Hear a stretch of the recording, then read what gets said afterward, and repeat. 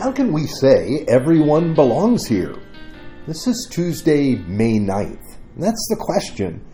What is the basis for saying that our church should be open to everyone? Through the years in the United States, Sunday mornings have often been said to be the most radically divided time of the week. During the work week, people of different backgrounds, they work together and go to university and school together, shop in the same places, and drive the same roadways. But on Sundays, people are often sorted into different churches filled with different sorts of people.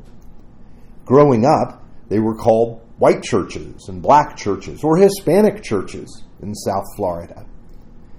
Now, I understand that there are often cultural differences between people and between churches too. I get that.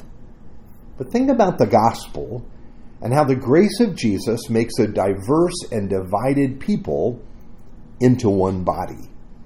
Here's our text for today, Galatians chapter 2, verse 11 to 17. When Cephas came to Antioch, I opposed him to his face because he stood condemned. For before certain men came from James, he used to eat with the Gentiles. But when they arrived, he began to draw back and separate himself from the Gentiles because he was afraid of those who belonged to the circumcision group. The other Jews joined him in his hypocrisy, so that by their hypocrisy, even Barnabas was led astray. When I saw that they were not acting in line with the truth of the gospel, I said to Cephas in front of them all, "You are a Jew, yet you live like a Gentile and not like a Jew. So how is it then that you force Gentiles to follow Jewish customs? We who are Jews by birth and not sinful Gentiles know that a person is not justified by the works of the law, but by faith in Jesus Christ. So we too have put our faith in Christ Jesus, that we may be justified by faith in Christ, and not by the works of the law, because by the works of the law, no one will be justified." Now our text comes from one of Paul's letters to the churches, to the church in Galatia. In this chapter, he relates the story of a conflict he had with the Apostle Peter. Now, this question of fitting into the church and belonging in the church became such a point of disagreement that two apostles of Jesus became divided over it.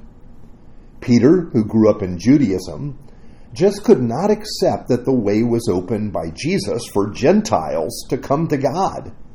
In Judaism, there was a strict boundary between Jews and Gentiles, and Jewish people harbored a deep racial pride. Their identity as Jewish people, chosen by the Lord as his possession and given the law of God, it filled their lives. They were filled with arrogance and pride over this. They believed no one was like them. Of all the nations of the world, God selected them to be his holy people. So convinced of this was Peter that the Lord had to come to him in a vision to convince him to accept that Gentiles could receive by faith this status as children of God through faith in Jesus Christ. But even then, Peter continued to harbor his sense of separation and superiority. It all came to a head when Peter felt the pressure of some Jewish believers that would not accept Gentiles. Peter bowed to their pressure, and he refused to eat with Gentile believers.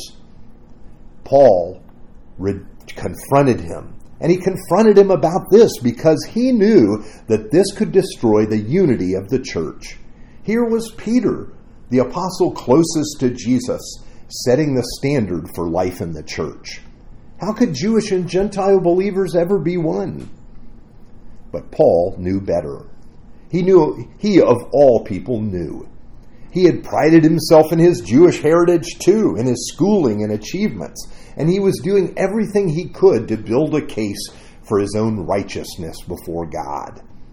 Here's how he explained it. If someone thinks they have reasons to put confidence in the flesh, I have more.